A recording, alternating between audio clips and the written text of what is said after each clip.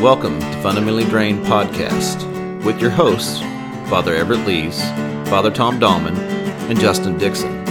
Three Christians exploring Christianity from a perspective other than the fundamental view from which we have become fundamentally drained. We'll begin the conversation, and you take it from there. Today, before we get started, I wanted to let you all know that there is a conference coming up called the Misfits Theology Conference, and it will be held on September 20th and 21st at Christ Church, which is Father Everett's church here in Tulsa. And a friend of ours, Gabriel Gordon, is putting that on. Misfits Theology Club is an online blog where many different people from different denominations come in and blog for it. So you can look that up. You can Google it, or I believe it's themisfitstheologyclub.com. And Father Everett blogs for that. And then at the conference, Father Tom will be speaking there. So you can go on Facebook and look up Misfits Theology Club for tickets. Again, that's September 20th and 21st here in Tulsa, and hopefully we'll see you there. All right, today we're going to talk about something that is a cheeky phrase, maybe a little cliche, but I'm still trying to figure out how to say this, or actually I'm figuring out how to title this episode. But the question is, would Jesus be upset that we started a religion in his name? Even though Christians in Christ isn't in his name, that's a title. But I think everyone gets the idea, and I'm guessing many of you have heard this before. I have probably said this a couple of times, and then I'm thinking about it, and it's like, well, do I really know what that means, or is that really what I meant to say, or do I really know more about that? So if you're like me and have rattled this off in that kind of cool, hey, Jesus would be mad, then we're going to talk about this today. So Tom, would Jesus be upset that we started, quote, Christians, close quote, Christianity, I mean? I knew you were going to ask me first. Sorry, are you still Googling? Hold on. I think that the answer is yes and no. There's a deep pause there. Yes, he would have a lot of problem with what a lot of the people who are claiming to follow him are doing. Yeah. And I think he does have a problem with it. But I don't think that... It depends on what you mean by religion.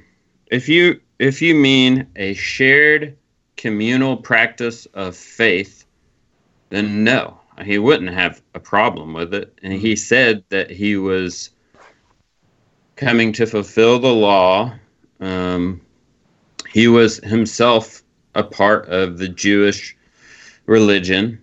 I don't think he saw the church or his disciples as being distinct from that, but fulfilling it. He was the fulfillment of the law, the implementation of the perfection of what was to come, I guess you'd say, to twist or use Paul's language. So he was a part of a communal practice. He had a faith that he practiced. The early disciples kept that practice going. They were following like Peter, when he's waiting for Cornelius to meet Cornelius in Acts, I think it's 13, he's up on the rooftop praying at noon. Mm-hmm. And that was the practice of the Jewish people. They kept up this cycle of prayer. And so all institutions have a bad name in our country right now. It's not cool to be a part of an institution. Except for the institution of Fundamentally Drained. Yeah. So it gets a lot of... We're making institutions great again right here. Yeah. Oh, God. I want to have nothing to do with that comment, or I disavow that comment publicly. Oh man. But they have no. Sorry, Tom. There is no. It's cool to say stuff like that because nobody likes institutions. I'm spiritual, not religious. Yeah. So are we Messianic Jews? Well, so not in the modern usage of that word, no. But in the early usage of the word, yes. Yeah. I mean, they wouldn't even say that. All Jews would call themselves Messianic Jews because all Jews are waiting for the Messiah. But the Messiah has come. Ooh, That's interesting thought there. That's our faith statement, That's who Jesus was and is. But he's more than that, too. Couldn't we have kept the way? I mean, a lot better ring to it, a lot cooler. Are you saying we need to work on our branding? There's a little bit of an image issue we have, if you haven't noticed. Well, so let me jump in on this, throw out my 2 cents. So this is a real simplification of the first 100 years of history of the Christian church. But by and large, many of the early Christians were Jews who believed that Jesus was the Messiah. Right. And it was, many historians would say that it was really after 70 AD. So 70 AD is when the Romans come and they ransack and destroy Jerusalem. And one of the things they do is they destroy the temple. And the temple was one of the hearts of Jewish worship. Right. And so suddenly everything, is sort of changed. So if we even think of just a real simple thing, like if you're at St. Patrick's and let's say St. Patrick's burns to the ground, right? Mm-hmm. And you've got to sit there and rebuild and restart. You can't just go back to what you already had. And so in some ways, without temple there, how do you worship Jesus? And so the thought is that really after 70 AD is where the major split between Judaism and Christianity happens. Oh, interesting, because even at that time, up to 70 AD, and it talks about this in Acts too, Paul and the other, we'll just say Christians, were going back to the temple. Yeah. And worshiping everyone. Yeah. And they were in synagogues and temples. And so, Good point. They would gather on Saturday and they would still participate in the pilgrimage feasts and things like that. But the thing they added was Sunday morning worship to proclaim the resurrection. And so they would gather early on Sunday morning and proclaim the resurrection. Nice. Tom, let's jump back and go backwards for a little bit for education purposes. What is Messianic Judaism? Well, so there's this whole movement, it's Messianic Judaism. It's mostly Christians and some Jewish people who have come. You mean Messianic Christians? Messianic Christians, yeah. So is that what it is? Is that what it's called? Yeah. I've had someone introduce themselves as a Messianic Jew before. So that usually means that they are a Jewish person who's biologically, ancestrally Jewish, but that they have come to believe in Christ Jesus as the Messiah. Okay. And so they're keeping the Jewish practice while, acknowledging Jesus as the Messiah. So, but it's kind of it's another restoration movement in a long line of restoration movements that have been going on since the Reform. So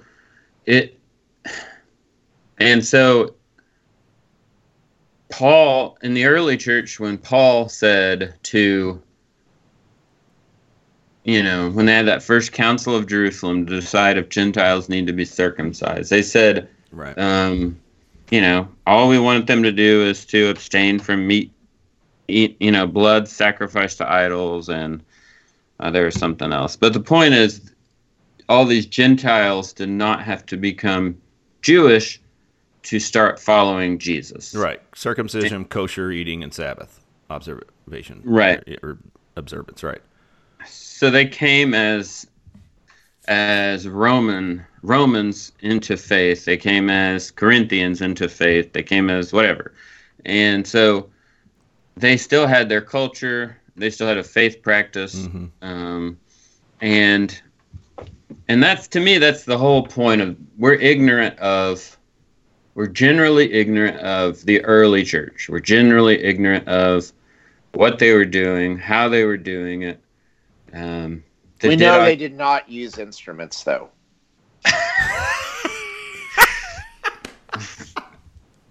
So I think there were symbols. That is a perfect example of the debate. And bells. Hold on here. Don't they have whistles? We've assumed this narrative of history that fits with modern philosophy and anti-Catholicism, a lot of things. That since the 1900s, that early in the 1800s, that it started out as real simple and it got more complex. An anti-ritualism. Yes. And then in like 1890, whatever, British historian discovers the Didache, which the Orthodox Church never lost.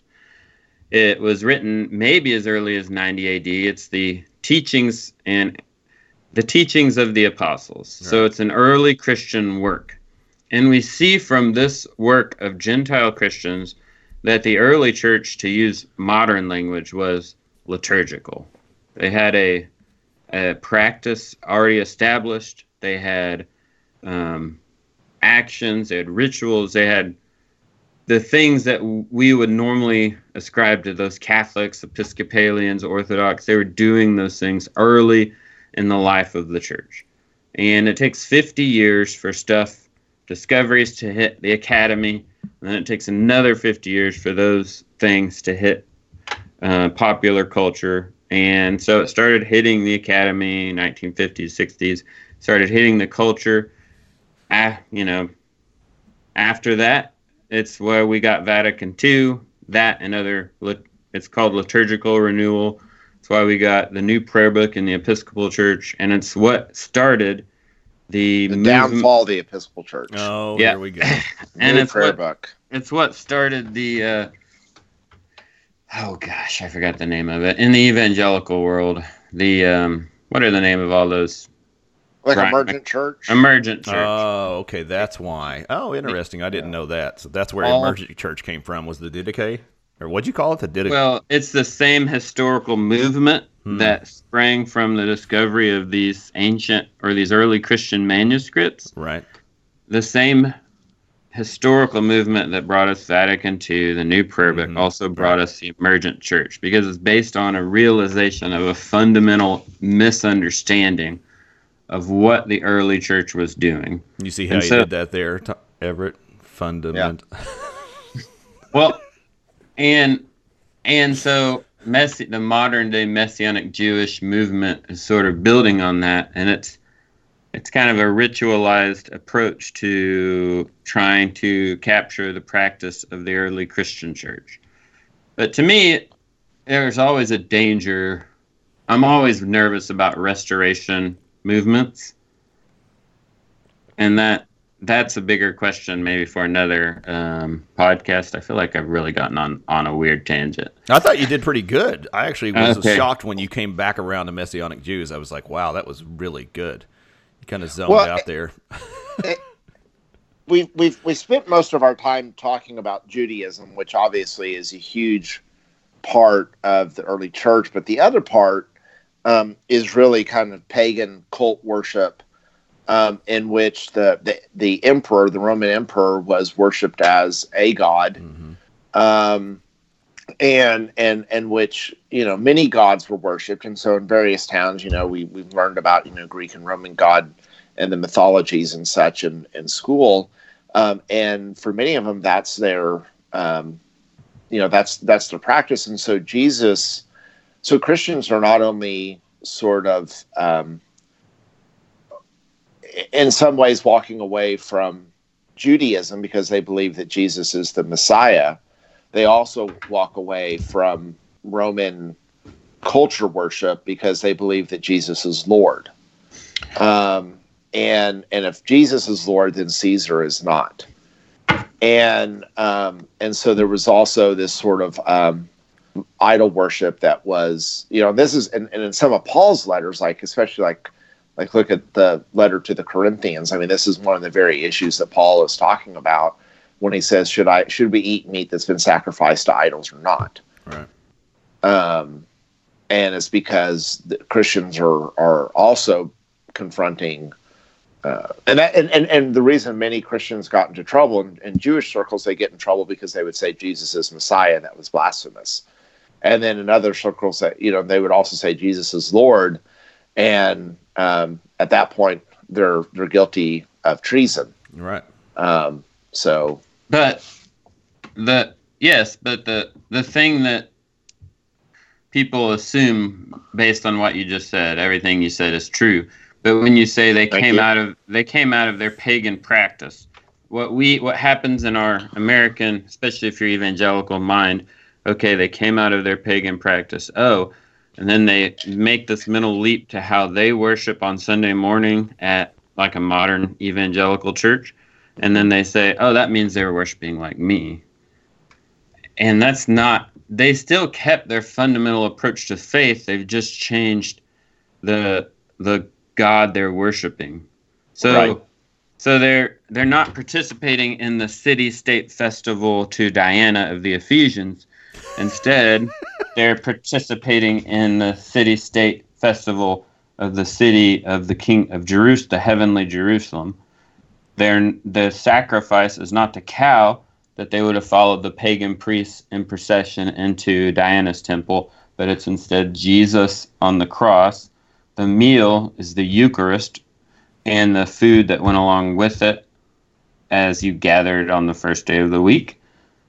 They were called atheists by the early Romans because they weren't participating in the feasts of their city-state, because they were part of another city-state. And so, but they were still following those cycles of worship and that style of worship. Does that make sense? It does, but you when you started out with evangelicals, you kind of went into the first century of how they worshiped. So you were saying, let's break that down a little bit. What you were saying is that they had, I guess I lost where your tie-in was to evangelicals. So you're saying in first century cities would, on whatever day, I think you said Sunday, would or whenever they're having their big festival. Right, would participate in the city-state worship of their local temple. You said it was who, Diana, whatever? Diana in Ephesus. Yeah. Okay. Example. There you go. So in Ephesus, it was Diana, and everyone would participate in that because she was a god, and that was their festival, and they would do a Eucharist, a meal, and everything like that. Is that what you were saying? And well, they would give thanks, which is what Eucharist means. Right. Diana was their patron god, so every city-state or city had a different patron god. Right. Yeah, and so But my point was, we make this mental leap because we've heard so long the early church was just simple and basic. They met in a house church, and they opened up their NIV Bible and had, bacon wrapped jalapeno peppers. But they don't. What? That's not what was going on. Right. I mean, they were meeting in their places. They were closing their doors. The early church. The early pagans were calling them cannibals. Right. Because they're not sacrificing a bull. We hear they're sacrificing a human in there. Mm. Well, and this is... It was weird by our standards, is what I'm trying to say. Right. And I think that's where one of the things, again, like our friend Gabriel, his big thing is on the house churches and such. And first and second century Christianity, when you're an enemy of the state, your worship is largely private, right? You're not building churches, and it's because to gather publicly in that way would have put you at the risk of being arrested and killed. But also they were, for a good number of years, they're also gathering in synagogues and temples before the sort of real official split happened. So there's also this sense of, well, why do we need to build that? Why do we need to duplicate something?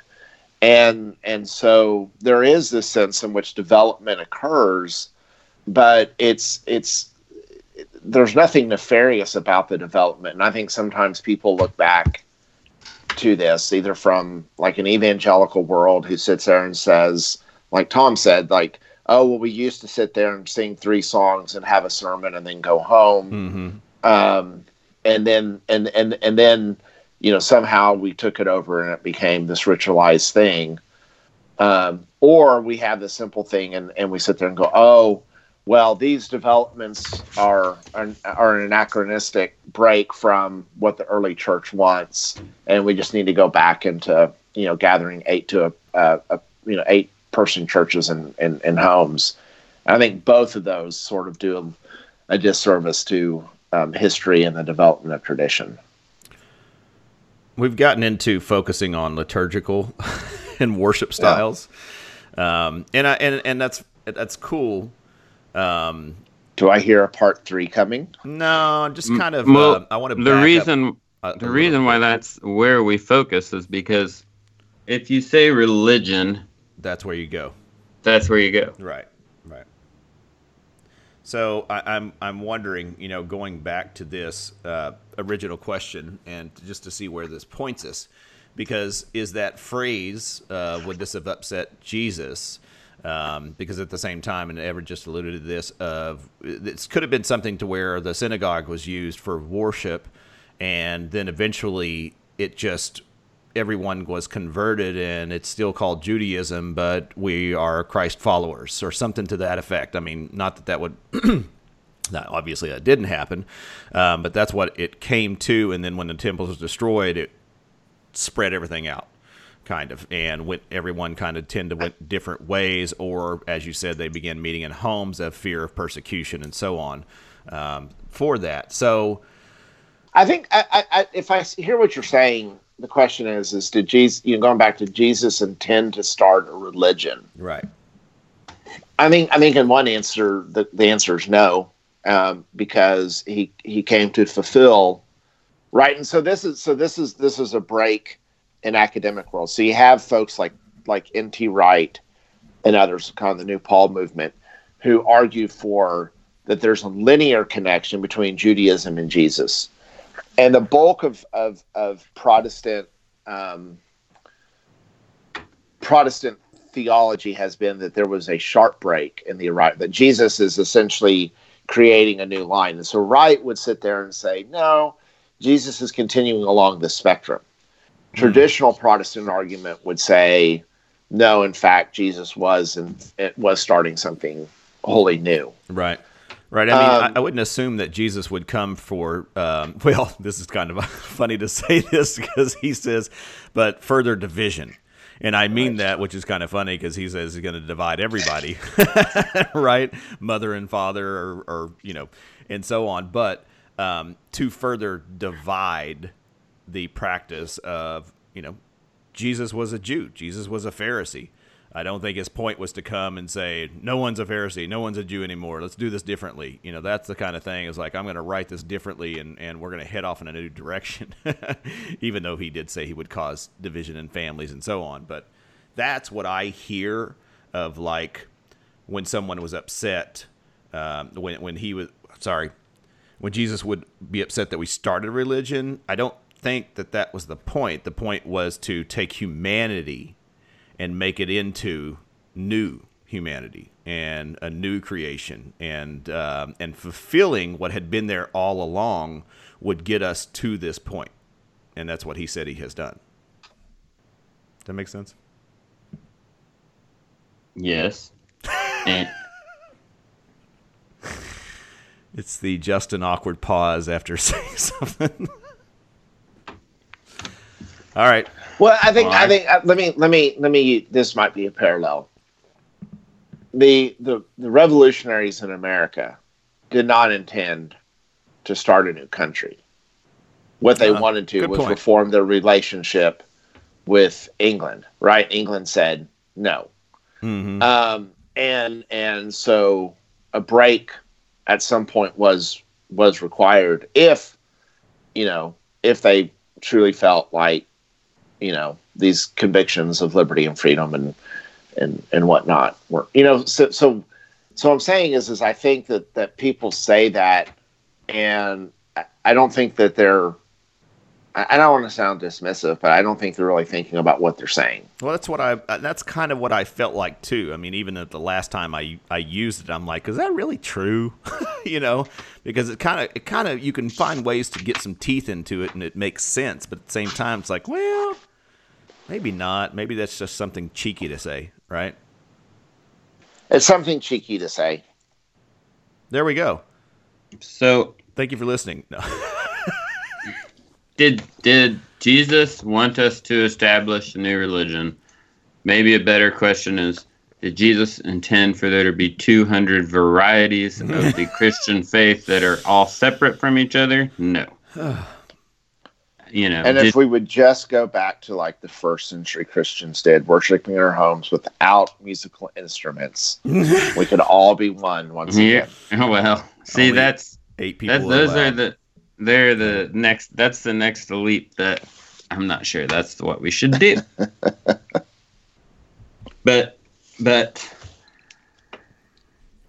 and that's also the theme of generally the theme of this podcast every week, so that we don't I don't know. We almost captured something amazing there, but my mind just shut off. Sorry, guys.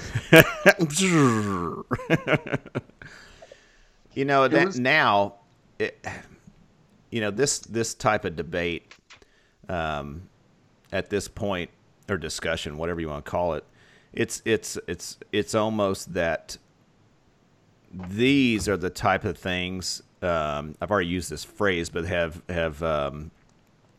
gained ground. I'll use that phrase.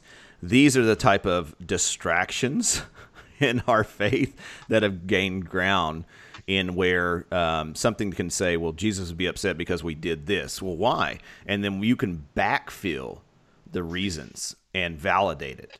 And all it does is create further division and so on. And so it's like it's a bad discussion we just had. It's a bad phrase, I think, in my opinion, that we shouldn't use loosely because it asks people to figure out why, and then there's going to be ways that you go down that row of figuring it out, like I said, that can cause further division and so on. So with that in mind, I wonder about what both of you, and we don't have time. Oh, man, we don't have time. I don't even want to ask this question. Maybe this is part 3 of something. But I'm curious if you feel like the name Christianity or a name of Christians has just completely and utterly used its time of service. I mean, I know, how do you get away from being called Christians? But is that just a bad name now? I mean, do people look at it and go, that's the anti-people, they're anti-this and anti-that?